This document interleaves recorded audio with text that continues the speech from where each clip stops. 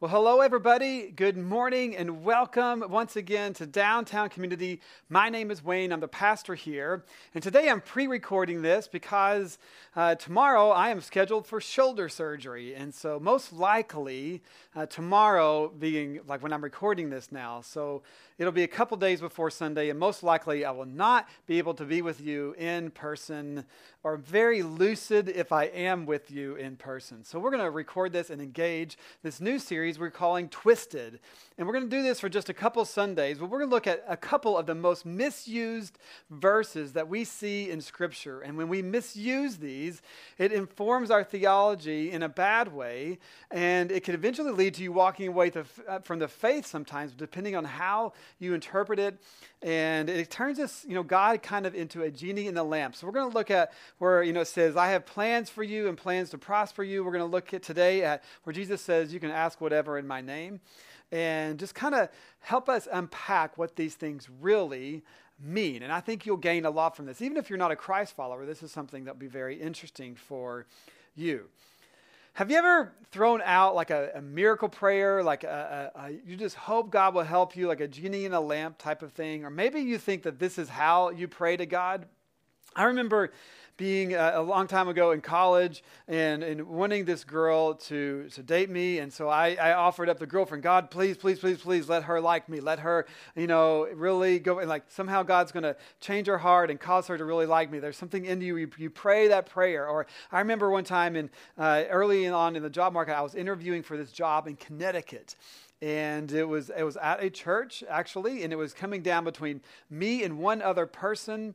And so I really was hoping to get this. I loved the people there. I'd engaged with them. It had been a long interview process. So I'm just praying, God, please, please. And you want it. That's actually a good thing to pray for a job. But I'm praying like, this has got to be it, God. You've got to help me get this job. Or maybe you've done that with a test or a work presentation. You're on the subway going into work and you didn't really prepare. And so you're just praying that somehow God's going to inspire you and maybe blind people's eyes or something to see beyond the lack of preparation. And we just throw out a lot of these like genie in a lamp type of prayers. Have you ever looked back at them and laugh? Or maybe you've prayed, God, if you just get me out of this, whatever it is, I will serve you forever. But then as soon as you get past it, the emotion is gone. You forget about God. Or maybe you look back and you're like, man, I'm glad I didn't get that job. Or I'm glad this thing didn't happen. But a lot of times we pray like this. What do you think drives this mentality? What do you think drives us engaging God in these emergency moments? Or for, sometimes little things that are so urgent in the moment? Well, there's a place where we go and we look at Scripture where Jesus said this. He says, you will do whatever I ask in your name. He will do whatever you ask in his name. And so I think we go back and we say, well, God, Jesus, you said you'll do whatever I ask in your name, so I'm just going to throw all this stuff out there. In fact, let's look at what he said. This is found in John 14, verses 13 and 14. 2 verses here, okay? Ready? Here we go. He says, and this is Jesus speaking. He says, I will do whatever you ask in my name, so that the Father may be glorified in the Son. You may ask me for anything in my name, and I will do it. Like he restates what he said. So does that mean that I'll get the job, that I'll marry the model, or I'll win the lottery? Like, man, if we're going to ask anything in his name, let's just kind of go for the big ones, okay?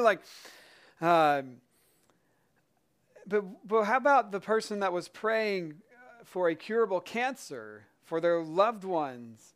An answer to a cancer that was terminal and finding a cure for it. But then they prayed and they prayed and they prayed, but then their loved one passed away from this cancer anyway.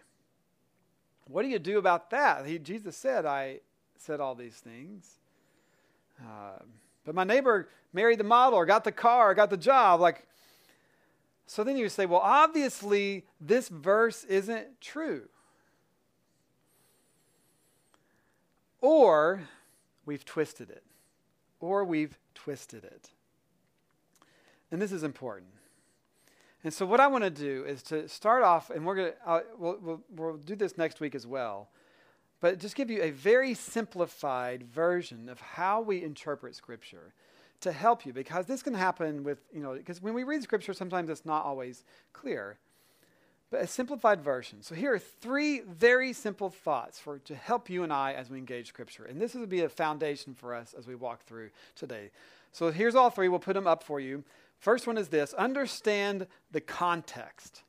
You need to understand the context in which this was written, what was coming before it, what is written after it, the whole context, not just the one word or the one verse, but the whole chapter and even the whole letter or book that has been written. Who wrote it? And who was this person writing it to? To whom was it written? And what was the overall message going on? Because you can just flip through, grab a verse, and hope that it applies to your life right then and there. But who was that written to, and what was it for? So understanding the context is very important. All right, the second thing is we interpret Scriptures with other Scriptures. There are things that corroborate with one another. And so we hear a principle: you ask this in my name. Well, what else did Jesus teach? He taught about a lot of things. We look at all of his words. We don't just base everything on our experience and what we're reading right now in the context. No, we look at the entirety of Scripture and how it all works together, because it does. And so we interpret Scripture with other Scripture, with other teachings and especially when we look at Jesus' words, you can see how what he taught helps you connect the dots together. So that is very important as well. And then the third thing is that you apply what you learn. The Scriptures are given to us as letters to be lived out, to engage in. Does it apply in your life? Does it actually function? Does your interpretation function in the real world? It's not just a text to be studied. This is written to be life-changing for us to soak in. And a lot of times we're asking for God to speak to us, but we neglect reading Scripture, which is His words to us. He has given it to us to help us understand Him. And many times He's actually speaking, He's spoken to us, and we can know about who God is and how we live our lives. So we begin to apply what we learn. So let's do that a little bit with John 14, okay? So we'll start real easy. Who wrote the book of John? You don't have to say it out loud. That'd be kind of awkward or weird anyway, but it was John. The book is called John because John wrote it. That's very easy. Great. That's awesome. Well, if you read throughout John, he has a main theme that he is helping us to see. And so as we read through this, we find that John is wanting to prove and show us that Jesus is the Son of God. That Jesus is the Son of God. So he writes at the very beginning, he says, in the beginning was the Word, and the Word became flesh, and the Word dwelt among us. And he was talking about Jesus, and it was this beautiful opening. You should read John chapter 1. In fact, you should read the entire book of John. It's an incredible scripture to learn about who Christ is. He's helping us and showing us that he was the Son of God. And so that is the overall message that we read throughout all of John's letter. And so then, what is the message of John 14? Now, John didn't write this in these chapters. This is something that happened a long time later, or we just kind of gave it a numbering system to help us identify where to go. And so that chapter, or that section of John 14, what is this message? Well, we see Jesus speaking, and he's saying, don't freak out. He says, don't worry. He says, I'm going to prepare a place for you. Jesus is saying, I am the way. He says, the Holy Spirit is coming, so do not worry. He's giving us these reassuring words, talking about that one day there is a place in heaven, and that's why I've come, to prepare a place for you. I'm going to go and do this. He's saying that the Holy Spirit is going to come, all these things to help us not to worry. So when Jesus is talking, he's been talking about preparation that he's making for you. He's not in the context of prayer. He's in the context of preparation. And so the context of John is to help us see that Jesus is the Son of God. And then the big theme of this section is not actually about prayer, but about the preparation that Jesus is going to make. Isn't that interesting? So, with all of that known, let's go back and reread the passage and not make ourselves the main character, but make Jesus the main character. All right, that's going to help us see this a little bit better. And by the way, in Scripture, God is the main character. It is about Him. Everything is about His glory. It's pointing towards Him. And so we need to learn and remind ourselves to read it in this way. It's not us, just so you know. Okay, and that very helps. All right, so here we go. Let's go back. John 14, verse 13. He says, and I will do whatever you ask in my name. And then he says this, so that the Father may be glorified in the Son. So that God the Father may be glorified in Jesus. When he says the Son, he's talking about himself. God the Son. He says, I will do whatever you ask in my name, so that God will be glorified in me, in his Son. Isn't that interesting? So the reason that God answers prayer is not so that our lives would be better, that we would have more money or better vacations, or that we'd have the apartment that we always dreamed of. And if you live here, there's an apartment that you always dreamed of is always being built. The next one that you're dreaming of once you get in one. But he's not answering prayer, so all these things will happen in our lives. Why does he answer prayer? So that the Father may be glorified, that God will get glory. We've talked about this recently because that's the best thing that could happen in our world. He is the greatest thing that we could pursue, and that's what we proclaim as Christ followers, that God is the ultimate, and that Jesus has made a way for us to be with him. And so it's so that the Father may be glorified. And when we read this, not seeing ourselves as the main subject of Scripture, but with God as the main subject of Scripture, what many times people call the Bible, we realize that there is a much different purpose to our prayers than most of us realize. And listen, I'm going to be honest. I need to be reminded of myself.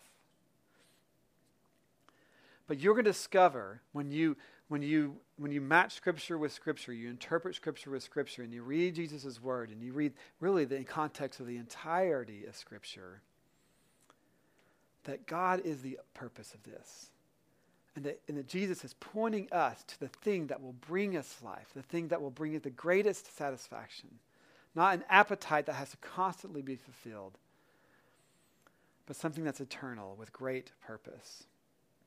And so we find a different purpose of what prayer has been designed to do. Now, does God care about the circumstances of our lives?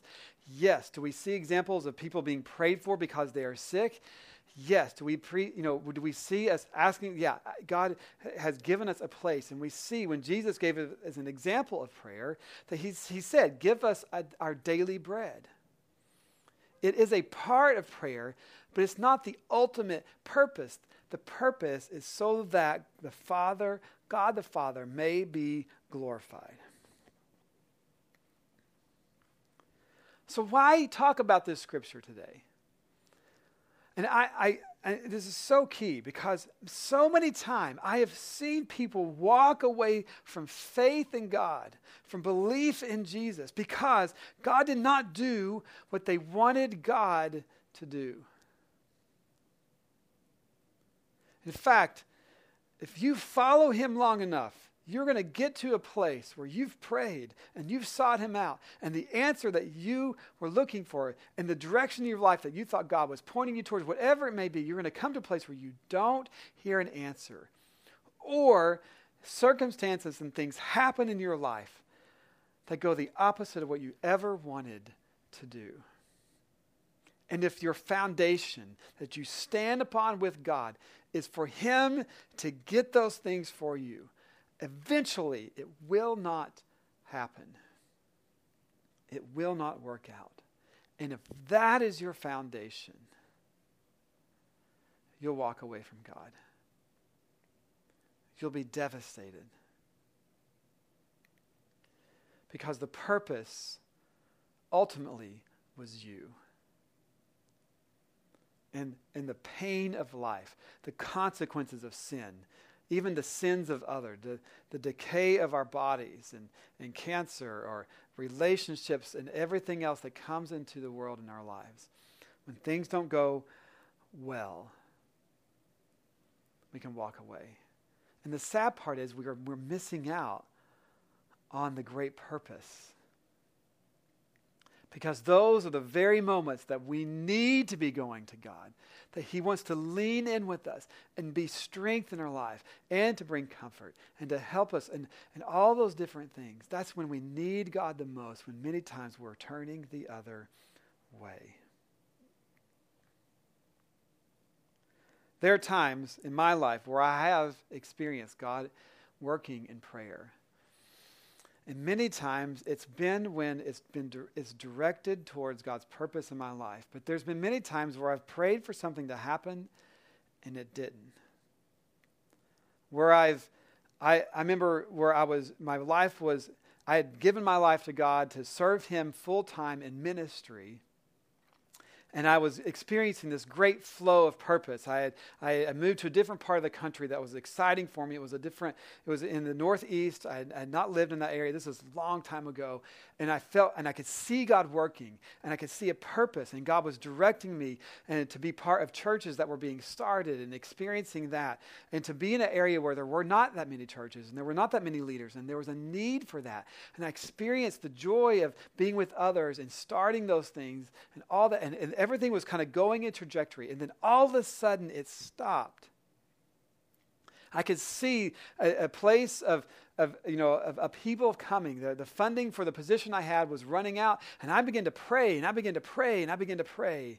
And the answer that eventually came along was to move away from that area to another job. And I was devastated. The story suddenly went in the opposite direction that I thought it would go. God was working. The calling and the purpose never changed, but it just didn't go the way I thought it would. And there was a period of time that I needed to walk through that He was working in, just not the way I saw at the time. I didn't walk away from Him, but I went to Him in confusion. Sometimes it doesn't work out, but God was in it. There was a purpose. There's been other times, though, where I've walked through things, and I mentioned my wife Erin and I, we've prayed for things, and we've seen God work in very visible ways. After Hurricane Sandy, we had lost everything. Our apartment was flooded, and we began to just purposefully, we were like, we know that we can trust God. We have been flooded before in our story. And so we begin to say, you know what? We know that we can trust God, that He is going to provide for us, that He's called us to live in this city, even when things are hard and we've lost everything and we don't have an apartment and we've got 3 kids, like 1, 2, and 3 years old, and all this insanity. And we just said, you know what? We're just going to begin to pray. And we made a list of things that would happen. And part of those prayers were that we would grow closer to our community and get connected to our neighbors, and that happened. But we had tangible prayers like an apartment and all these other things. And I remember we found an apartment a week later. God answered that prayer, and we ended up being in that apartment for like 8 years. It took us about 4 months to get into that apartment, and it was a crazy process, and we were going from place to place, waiting for it to become available. But there were tangible things. There are things that we still have that we see God answering in prayer. And people from all over the country came in and supported us. And it was amazing to see God at work in a very real and visible way. And I think one of the things that was so interesting about this, it was focused on God getting glory. And it was one of those things that our neighbors, they began to say, how are you so joyful in a time of struggle? And the only answer we could give is that our hope is in God and not in our things. They were like, you've lost everything, and we've lost power, and we're freaking out. But you've lost everything, and you're seeing okay. And we were proclaiming our hope is in God. God used that to be glorified in our lives. It pointed people to Jesus, not us. So, let's take a step with this scripture passage for the last part of this time that we have together. And let's look at interpreting Scripture with Scripture. And look at what matters to God when you pray. What matters to God? How can He be glorified when we pray? So let's walk through these things. Here's the first one. The first one is this: your relationships matter. Your relationships matter. Listen to this. This is found in Mark chapter 11. This is Jesus speaking. He says, "Therefore I tell you, whatever you ask for in prayer, believe that you have received it, and it will be yours. And when you stand praying, if you hold anything against anyone, forgive them, so that your Father in heaven may forgive you your sins." Isn't that interesting? So he's like, you go to God and say, "Hey, God, I want a pony, but I hate my brother. He's the worst, and I won't speak to him," and all these different things. In John, we find, if you read in the Gospel of John, you'll eventually come where he says, you cannot say that you love God and hate your brother. And Jesus says, you need to forgive. You need to forgive. We hold grudges. We have all these things happening in our heart. And then in the same sentence, we're like, "God, help me here and help me do all these different things." But then we're terrible to other people. Jesus says, that is getting in the way for you. So he's showing us that your relationships matter. Your heart matters. And so we need to learn to do this. Like this happens with our kids. The kids are fighting. They're like, "He touched me and he did these things," right? And then, "I can't do all these things." We say, well, you need to apologize. You can't have this friend over while all these things are happening. You need to learn to reconcile with each other. There's other interesting scriptures that we find. And I want to bring this one out because it's kind of like its own little mini misinterpreted scripture on its own. This is 1 Peter 3:7, and here's what it says. It says, "Husbands, in the same way, be considerate as you live with your wives." So he's talking about marriage here. He says, "And treat them with respect as the weaker partner, as heirs with you of this gracious gift of life, so that nothing will hinder your prayers." There's that phrase again, your prayers being hindered. Now, if you read this, the first thing you see and that catches your attention most likely is he says, treat them with respect, treat your wives with respect as the weaker partner. Now, what does he mean there? Well, going into the culture and the context of the time, this was in the time when Rome was in its heyday. And the culture of the time was that men would dominate. And in marriages, because they were physically stronger, the culture of the time thought, well, you know what? We can do whatever we want. That they're subject to us. And so women and children were heavily mistreated. And Christianity came along, and Christ's followers stepped in and began to state a new ethic. And we see this in Scripture where they were like, no, in your marriage, you were equal partners. You were co-partners together. He says, just because you are stronger doesn't mean a thing. He says, be considerate as you live with your wives and treat them with respect. And heirs with you of this gracious gift of life. So it was raising the bar of what relationships meant, what marriage meant, and it's incredible. And he's like, husbands, you need to be considerate so that nothing will hinder your prayers. We see that your relationships matter. How are your relationships right now? All right. So let's go to the second thing. We find in Scripture when it comes to prayer and giving God glory is that your motives matter. Your motives matter. Listen to James 4:3. James says, when you ask, so when you're asking, when you're going to God with petitions and prayer, and you do not, he says, you do not receive because you ask with wrong motives, James is great when he talks about prayer and how we engage in conflict with one another and how we engage with God. He's like, your heart is in the wrong place. And James is someone who was a follower of Christ, saw him. He's one of the early leaders in the church. And we see Jesus point this out. In Jesus' teaching, he constantly was showing these religious leaders that were all about show. And they were praying, and they would pray out in the open, and they would pray to be seen. And Jesus is like, you know what? They've got all the reward that they're going to get. He's like, their whole prayer was just to be seen doing it, and everybody saw them, and that's it. And we do the same.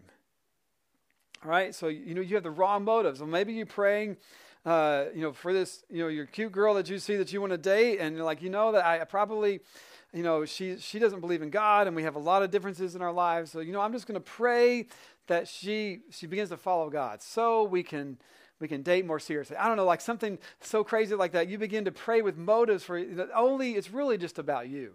You just want to create a scenario that everything works out and your parents will approve and maybe God will approve and all these different things. Like we find ways to begin to go about it with wrong motives, right?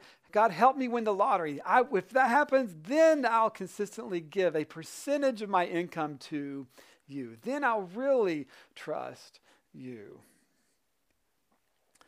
I don't know why I keep mentioning the lottery, but anyway, I don't really play the lottery, but there you go.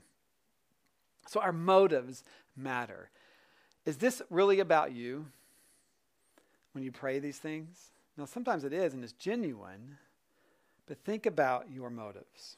Proverbs 16:2 says this. It says, all a person's ways seem pure to them, but motives are weighed by the Lord. But motives are weighed by the Lord. Your relationships matter. Your motives matter. And number 3 is your faith matters. James chapter 1, 6 and 7, he says this. He says, but when you ask, you must believe and not doubt, because the one who doubts is like a wave of the sea, blown and tossed by the wind. That person should not expect to receive anything from the Lord.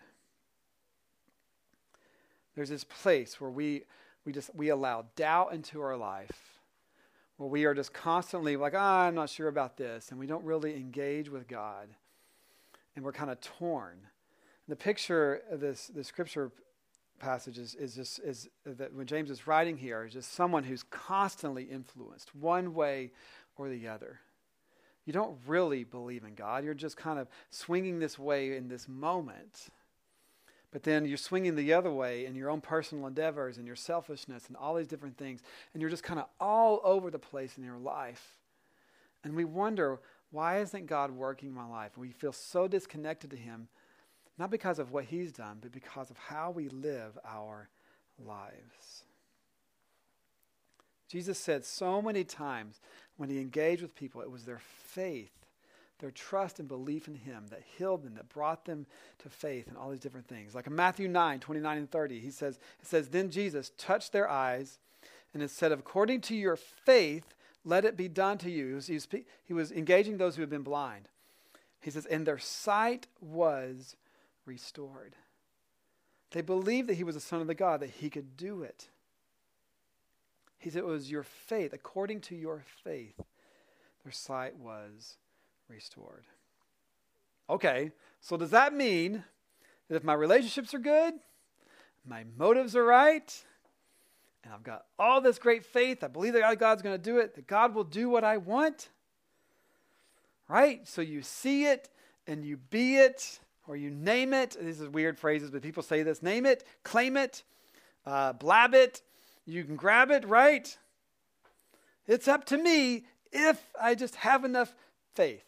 So this is where we can take this, okay? I just want to just kind of go here for a moment, right? So then all of a sudden God is your magic genie. Not quite.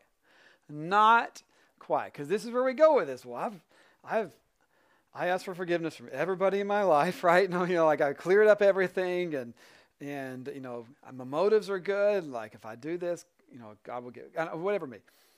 Well, there's one more thing that's really important, and it's this. Number 4 is God's will matters. God's will matters. He knows.